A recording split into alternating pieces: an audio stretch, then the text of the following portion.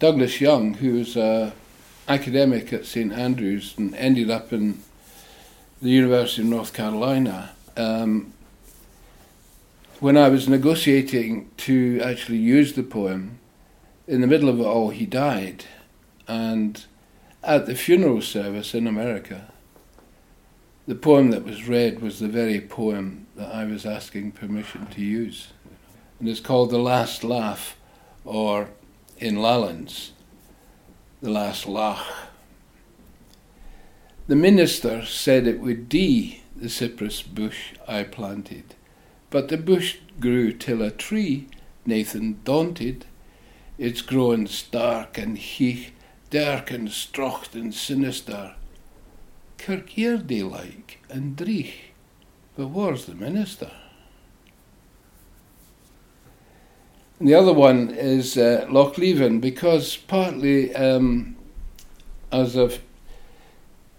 knew Sidney Goodsir-Smith through drinking in Milne's Bar in Edinburgh, which Sandy transformed into the painting The Poet's Pub.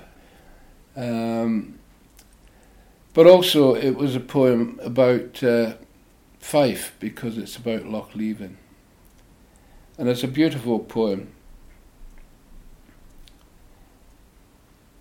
Tell me, was a glory ever seen as the morn I left my lass, forelicht in the Tunis snow, and saw the dawn, o burning Cramasie, turn the grey ice of Mary's Loch Leven to sheenen bress, and kent the glory and the gleam was but the wakening of her Eden. And then the final one is in English by Hugh McDermott. And it's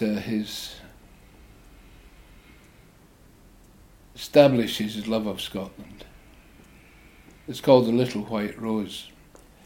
The rose of all the world is not for me. I want for my part only the little white rose of Scotland that smells sharp and sweet and breaks the heart.